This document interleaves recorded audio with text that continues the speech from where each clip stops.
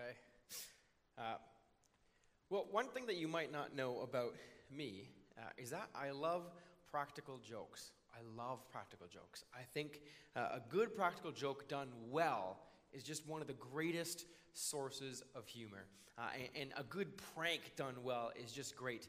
I'm not going to admit to any of the pranks that I have done, especially in my camp days, because there are still several that no one knows who has committed those pranks, and so I won't take ownership of them. But I think a well-executed prank or practical joke is just a good source of humor. And I read about a wonderful prank played by a famous playwright named Noel Coward in 1899. He was born in England, Noel Coward. And supposedly he was something of a prankster. He loved pranks and he likes practical jokes, and he thought that they were quite fun. And so one day what he did was he sent 20 identical notes, 20 notes, all handwritten, 20 identical notes to 20 of the most famous men in London. So 20 identical notes to 20 of the most famous men in London. The note was anonymous. He didn't sign it. And all that it said was, "Everyone has found out what you're doing, and if I were you, I would get out of town." That's all it said. Everyone has found out what you're doing, and if I were you, I would get out of town. Now, rumor has it that all 20 men actually left town. Now, see, the reason they left town is because supposedly they must have all had something they were hiding. There's something that they had hidden or that they were keeping from everyone that they didn't want everyone to find out about. They were guilty of something that now supposedly everyone knew, and so they all left town. Now, I was left wondering, what would you do if you got that note? If you got that note, you went to your mailbox one day, you open up your mailbox, and there's a handwritten anonymous note, and it just says, "We know what you're doing, and if I were you, I would leave town." What would race through your head? What kinds of thoughts would be going through? What would you be thinking of and flying around thinking, what have they discovered? Or perhaps you know exactly, oh my goodness, they have discovered this thing I've been keeping hidden. Or what if you got a letter, something like that, from the board of deacons or the pastor of your church? And all it said was, "We know what you have been doing in secret, and so we'd like to meet and talk about it." Imagine you got that letter in your church mailbox from one of your deacons or from the pastor. What would you be feeling? Would there be anxiety or fear that was inside of you? Would you get that feeling in the pit of your stomach when your stomach drops and you think, "Oh no, I've been discovered"? Perhaps we found your income tax report and we know what you really reported versus we know what you actually made. Or perhaps the church had seen you at a place that you shouldn't have been frequenting and we had seen you coming and going. Or perhaps even worse, the church had somehow gotten a hold of your browser internet search history and we wanted to talk about the pages that you've been visiting on the website. I know for some people, some of those might be terrifying. I know for a lot of people my age, and especially around the internet generation, I know that last one of someone getting a hold of your browser history might be especially terrifying. Because, see, that would invoke that feeling of guilt in us. We would feel that feeling of guilt, the one that weighs heavy in your stomach. And guilt is scary. Guilt is terrifying. And a lot of us feel a little bit guilty all the time. A lot of us feel a little bit guilty all the time, every day of our life. But what is guilt? Why do we feel that way? Guilt is such an ugly word. Immediately if someone says you are guilty or you hear the word guilty, we get that kind of feeling in our stomachs. And it's likely because we all understand the word guilt. We all understand what it means to be guilty. And automatically it's one of those words that we tend to apply to ourselves. When we hear the word guilt, we tend to apply it to our own lives immediately. Because we're all guilty of something. There's something that we are all guilty of. Perhaps we're guilty of things like just simply bad thoughts about others. Perhaps we're very guilty of gossip about others. Perhaps we're guilty of hurtful comments towards people behind their backs. Perhaps we're guilty about lying about others, or lying about a situation, or lying about ourselves even. More than those things even, though we're just simply guilty of sinning all the time against God. We are constantly guilty of sin. God set a standard and he said, "This is what I would like you to live up to." And he gave us expectations, and it says all have fallen short. No one here today can say that they don't sin or that they've never sinned, because the Bible says we've all sinned. Romans 3:23 says we've all sinned and all have fallen short of the glory of God. And there's no asterisk beside that. It says in the original Greek, it says except pastor, so-and-so. Right? It doesn't say that. It says all. We have all sinned. We've all fallen short of the glory of God. That means everyone. It means me. It means you. It means your deacon's board. And it even means your dear old granny. Even dear old granny, she too sinned. We have all sinned, and because of that, we all stand in constant need of God's grace. We stand in constant need of his mercy and his forgiveness. Irma Bombeck says, I figured out a long time ago that guilt was like mothers. Everyone in the world has had at least one. Everyone in the world. So if we've all sinned and we all fall short and we've all felt guilt, then we need to know then what do we do with guilt? What do we do with that feeling? We need to know how do we handle our guilt. And so today we're going to look at a very famous king in the Bible and how he dealt with his guilt. And we're going to be looking at Psalm 32. And we're going to look at the whole chapter as a passage, but primarily we're going to really focus on Psalm 32, verse 5. And so the first thing we need to know is we need to answer the question of what is guilt? What is it? Why do we feel guilty? What is it? Guilt is something that we feel usually over something that has happened in the past. We feel guilt over something in the past. It's this sense of dread or anxiety or fear inside of us over something that we have done wrong. Perhaps an action that we have done wrong, or an action that we failed to do entirely. Right? If my wife asks me to do the dishes and I don't do them, and then later on she is doing them, I might feel guilty over something that I just simply didn't do. I didn't do something. And so we feel guilty over something we have done, or perhaps something that we just have not done. Oftentimes, the guilt that we have is something that happened many years ago. Many years into our past, we feel guilty of this thing. People might feel a sense of guilt over some sin that was committed many years prior, but that sense of guilt never leaves them. That feeling of dread never leaves them. It constantly eats away inside of us. It eats away at your sense of happiness, at your ability to enjoy life, their ability to be close to God and to be intimate with God. Your ability to spend time with him is affected by this sense of guilt that you carry with you for years.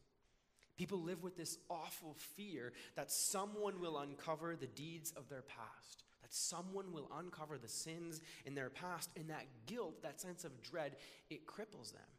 It grasps them. It doesn't let them go. So they build up walls around that thing that ever happened. They try to erect things, ways of their life that no one could ever uncover that sin from their past. They hope no one will ever find it out, and they try to bury it away in a closet. And what we end up doing is we close off a portion of our lives. We close off a portion of ourselves. So every part of us, our relationships with others and with God, it's affected because we're living closed off. Guilt is actually one of the most crippling things. It's one of the most crippling emotions that you can feel. Some psychiatrists and doctors, they actually will believe that unresolved guilt over actions or inactions in your past is the number one cause of suicide. And it's the number one cause of mental illness. There are doctors out there that's what they would say is the number one cause of suicide is guilt over something, an action or inaction that was done in the past. There's a psychologist in the States, his name is Roy Baumeister, and he studied guilt. He studied guilt for a few years, and he said on average, people spend about 2 hours a day simply feeling guilty. It's 2 hours a day. Our minds are occupied with this thing, this feeling of guilt over something that has happened. 2 hours every single day just feeling guilty. And so we spend hours a day, we spend hours every single week, and we spend these things simply feeling guilty. We feel guilty. And we might even feel about this guilt, we might feel that there is nothing we can do about it. We might feel there's nothing I can do about this guilt. I'm always going to carry this guilt with me. But I'm going to ask, is there? Is there truly nothing we can do about guilt that we carry with us? Or is there some way that we can deal with this guilt and get rid of it? Well, see, I don't believe that there's nothing we can do. I believe that there is something we can do about guilt. And so what do we do about guilt? Or what do we do with guilt? I think if we look at Psalm 32, verse 5, we're going to look at this together. We're going to see a man who felt very guilty. And we're going to see a man who was indeed very guilty and had every reason to feel guilty. And we're going to see how this man dealt with his guilt. So this is King David who wrote this. This is David. And of all people, if we know the life story of David, we know that David had reason to feel guilty over some things that he had done in his past. I mean, he was a murderer, right? He sent someone off to be murdered. He was an adulterer. And some scholars would actually say that David was actually a rapist for what he had done in his life. So he was all of these things. And that's some heavy things to carry with you and to feel that guilt over. And see, some scholars believe that Psalm 32 was written after he had finally cried out to God and laid all of these things, all of these feelings of guilt over what he'd done. After he laid it all at God, he finally wrote this psalm. And so some people believe this is written right after it. Actually, later in Psalm 38 even, he says, "My guilt has overwhelmed me like a burden too heavy to bear." So this is the guilt that David was feeling. Later on, he says that my guilt was so bad, it was overwhelming me. I couldn't carry this burden. And right, so in Psalm 32, verse 5, we see how he deals with it. Author and pastor Rick Ezell gives us a breakdown of Psalm 32, especially verse 5, and he says these are what he believes are the steps to dealing with guilt, or the steps to handling guilt. And so we're going to look at what the steps are for dealing with our guilt. So the first thing we see in verse 5 is we see the thing we need to do first is admit our guilt. We need to admit our guilt. How many politicians, businessmen, actors, and even pastors have we witnessed fall from grace? I mean, in each of our lives, I can say that we have probably witnessed countless politicians, actors, businessmen, and pastors fall from this state of glory. Most recently, a very famous Christian comedian named John B. Christ, he had a huge fall. He had a great following. He had lots of influence in the community and in the comedy realm, and he was a great he's a great beacon for Christianity, or so it seemed, until all of his sin was uncovered. And all this thing that he had been hiding for years, and then he had this huge fall from grace. And usually when that happens, when the great sin of a politician or a pastor or a business owner or CEO or whoever it is, when that sin is uncovered, how do we usually react first? Well, we usually deny it. We usually say, no, it's not true. Right? We want to deny it. We want to say, no, I'm not guilty of this thing. You never hear of a politician whose thing is outed, and the first thing he says, no, that was me. I did that. There's actually a lot more too. Here's all the other things that I've been keeping hidden. We never see that. We see a denial of the guilt first. But see, that's the opposite of what we're supposed to do. In verse 5, it says, "And then I acknowledged my sin to you." I acknowledged my sin. I admitted my sin. He admitted that he was guilty. He admitted what he had done. He admitted, or confessed, just admitted his sin. Andy Stanley says, as long as you are carrying a secret, as long as you are trying to ease your conscience, you're setting yourself up to repeat the past. So as long as you carry this secret, as long as you are going about not admitting it, you're just simply setting yourself up to repeat that thing over and over and over. The first step on the road to recovery for many things or many struggles in life is simply admitting what is going on in our lives, admitting what we are struggling with. AA, Alcoholics Anonymous, they have kind of set the standard for starting your road to recovery with admitting what is happening. We would probably all know the famous AA opening line. It says, "Hello, my name is so-and-so, and I'm an alcoholic." Right? It's in every movie when they talk about AA. And it's a great way to start your road to recovery, is to say, "Hello, my name is so-and-so, and I'm a blank." There's a part of Steve Brown's book, 3 Free Sins. In 3 Free Sins, he recounts a story about sitting around a table, a group of elders in a new church or new church leaders, and there had been a great turnover in the leadership. And so he sat around this table with a healthy dose of skepticism about what this would look like. And in their very first meeting, the person who was in charge started by saying, "Hello, my name is so-and-so, and I'm a sinner. And here are the sins that I struggle with on a regular basis." And he laid out on the table all the things that he struggled with. He said, these are the things that I'm going to want to keep hidden, but I'm not going to keep hidden. And then one by one, around the circle, all of the elders and the leaders, they went forward and they said, "Hello, my name is so-and-so, and here's the things that I struggle with. Here's the things that I want to keep hidden, but I'm not going to keep hidden." Imagine that weight off your shoulders when you're finally able to admit that thing that you have been struggling with for years, or admit that thing that happened in your past years and years ago that you've been trying to keep hidden. See, admitting your guilt, admitting it out loud, it takes that weight off your shoulders, and it begins the healing process. It begins the road to recovery. And so that's the first step in dealing with our guilt, is simply admitting what we are guilty of, or admitting our guilt. And if it's to ourselves or to others, but we have to admit and own where we are and what it is we're keeping hidden. And Pastor Rick, he says the second thing to dealing with guilt is to confront your guilt. He says, confront it then. The second part of verse 5 says, "And I did not cover up my iniquity." It says, I didn't cover it up anymore. He stopped trying to hide this thing. First, he admitted what it was to himself and then to God, and then he said, and I'm not going to cover it up anymore. I'm going to own it. I'm going to confront my guilt. See, if we don't confront our guilt, we'll never deal with it. And if we never deal with our guilt, then our guilt will consume us.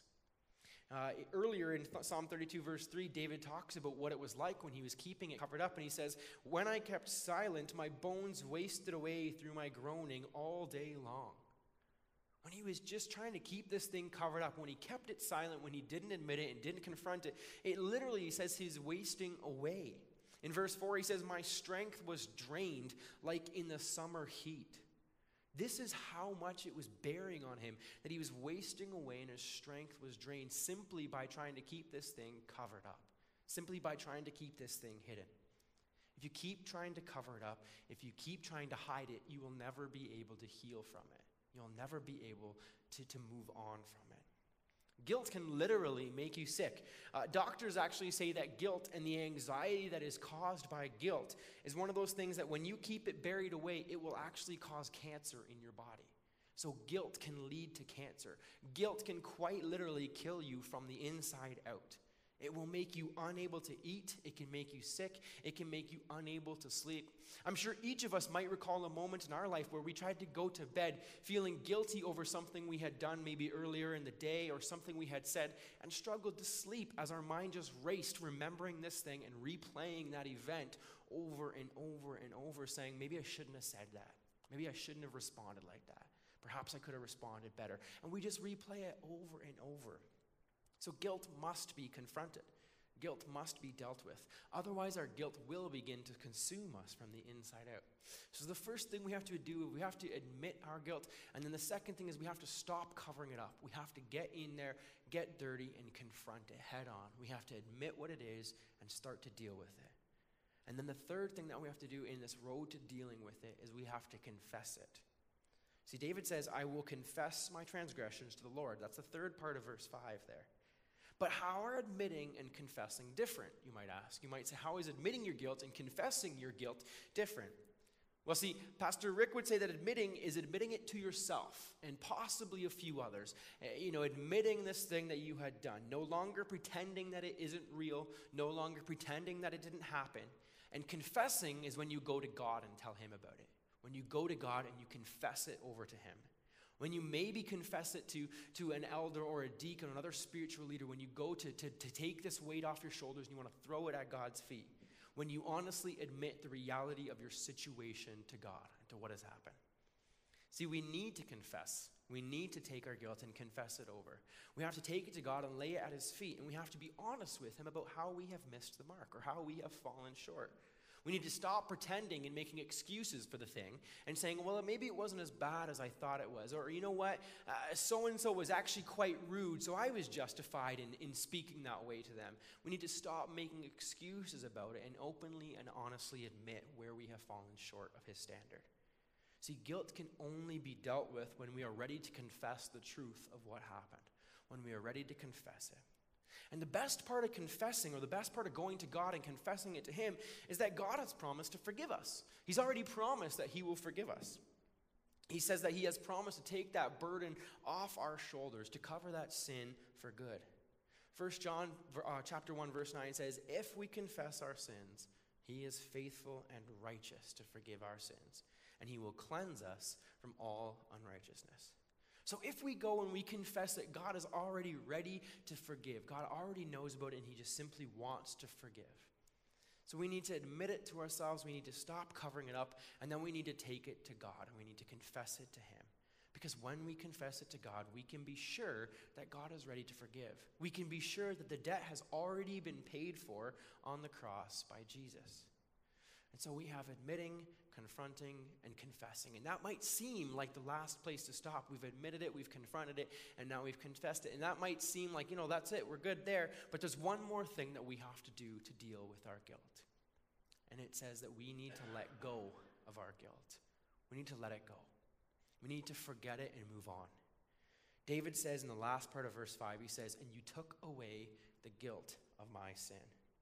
You took it away. You took the guilt away. The Message says it so much clearer and more eloquently. The Message at the end of verse 5, it says, suddenly the pressure was gone. My guilt was dissolved and my sin disappeared. Gone, disappeared, dissolved. It's like it was never there, David says. A few years ago, I was at a wedding for a roommate of mine. It was a beautiful wedding. Both families had quite a lot of money, and so they pretty well spared no expense at the things that they were doing.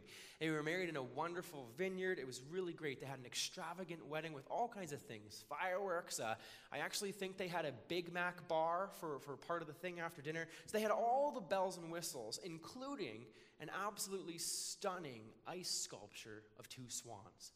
Now, this is not exactly what it is, but it looked an awful lot like that. This beautiful ice sculpture of two swans. It was gorgeous. It was so ornate and beautiful, except they got married outside in late June. That sculpture did not last all day. In fact, when they dropped it off, it was early morning when they dropped it off, and I'm fairly sure it did not even make it to the dinner reception. If I remember correctly, when I was sitting at dinner, the sculpture was no longer there. See, the sun had melted away the ice sculpture. It had all day, it had borne down upon that ice sculpture, and that sculpture had melted away.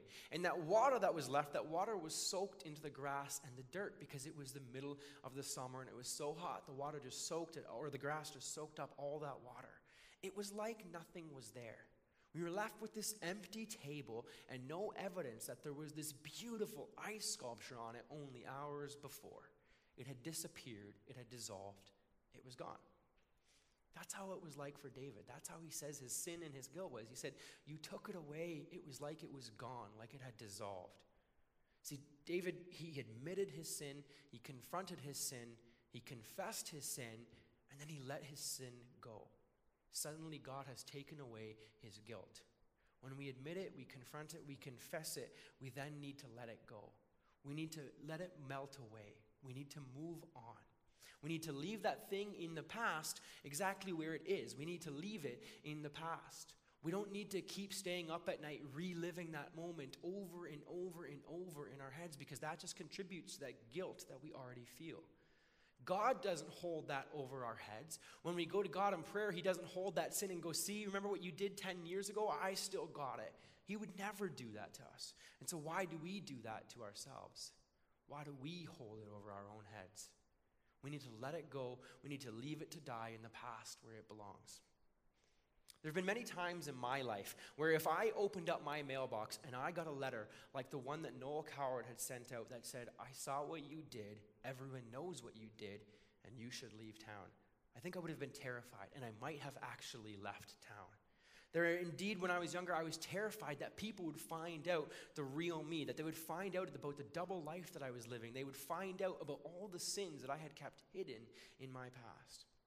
And I also know that those times then, those are the times that I was farthest from God. Because that guilt, the things that I was trying to keep hidden, I was too ashamed to even go to God with them. And it kept me from going to God. It kept this block in my relationship with Jesus. And it consumed me. That guilt just overwhelmed me and kept me away from him. I was embarrassed and ashamed to go to God. But see, the thing is that we have a God who forgives. We have a God who forgives. We have a God who wants to forgive us. Jesus died on a cross once and for all so that we could have this forgiveness, so that all could have that forgiveness. We don't have a religion that's based on works. We don't have one that says you have to give this many dollars a year, you have to light this many candles, you have to say this many prayers or offer this many sacrifices, you have to try exactly this hard. We don't have a religion that says that. We have a religion and a God that says, I forgive because I love you. We have a God who wants to forgive. He delights in showing mercy and grace to you and to I. There's no other God out there in any other religion that compares with our God. Micah 7:18 says, who is a God like you, who pardons sin and forgives transgressions? There's no God like our God. There's no God that loves us like our God does, and there's no God that forgives us like our God does. Forgiveness and grace are a free gift from God. He offers it to all. Jesus already paid the full price for you and for I on the cross. All we have to do with that guilt is admit it, confront it, confess it, and then let it go. We need to let it go. God is satisfied with the price that Jesus paid on the cross. Jesus said the words, "It is finished." He paid the full price for you and I. There's no outstanding balance due. Jesus paid it all already. So we need to take that forgiveness that God is offering, and we need to accept that forgiveness. We need to own it and let it wash over us. And when that guilt over that thing, when that guilt creeps up on us and it threatens to consume you with feelings of shame and unworthiness, and it threatens to consume the inside of you, just remember that Jesus has already paid it all. There is no balance due on the account statement of your life. Let's pray. Lord, thank you for your grace. Father, thank you for your forgiveness. Father, thank you that when we run away from you, Lord, you ran after us. God, thank you that our sin could not defeat that your love you have for us. Father, while we were your enemies, Jesus, you still died for us. Thank you for providing a salvation that comes freely from your love for each one of us. Jesus, thank you that you have paid it all for each of us. Father, help us to remember that. In Jesus' name.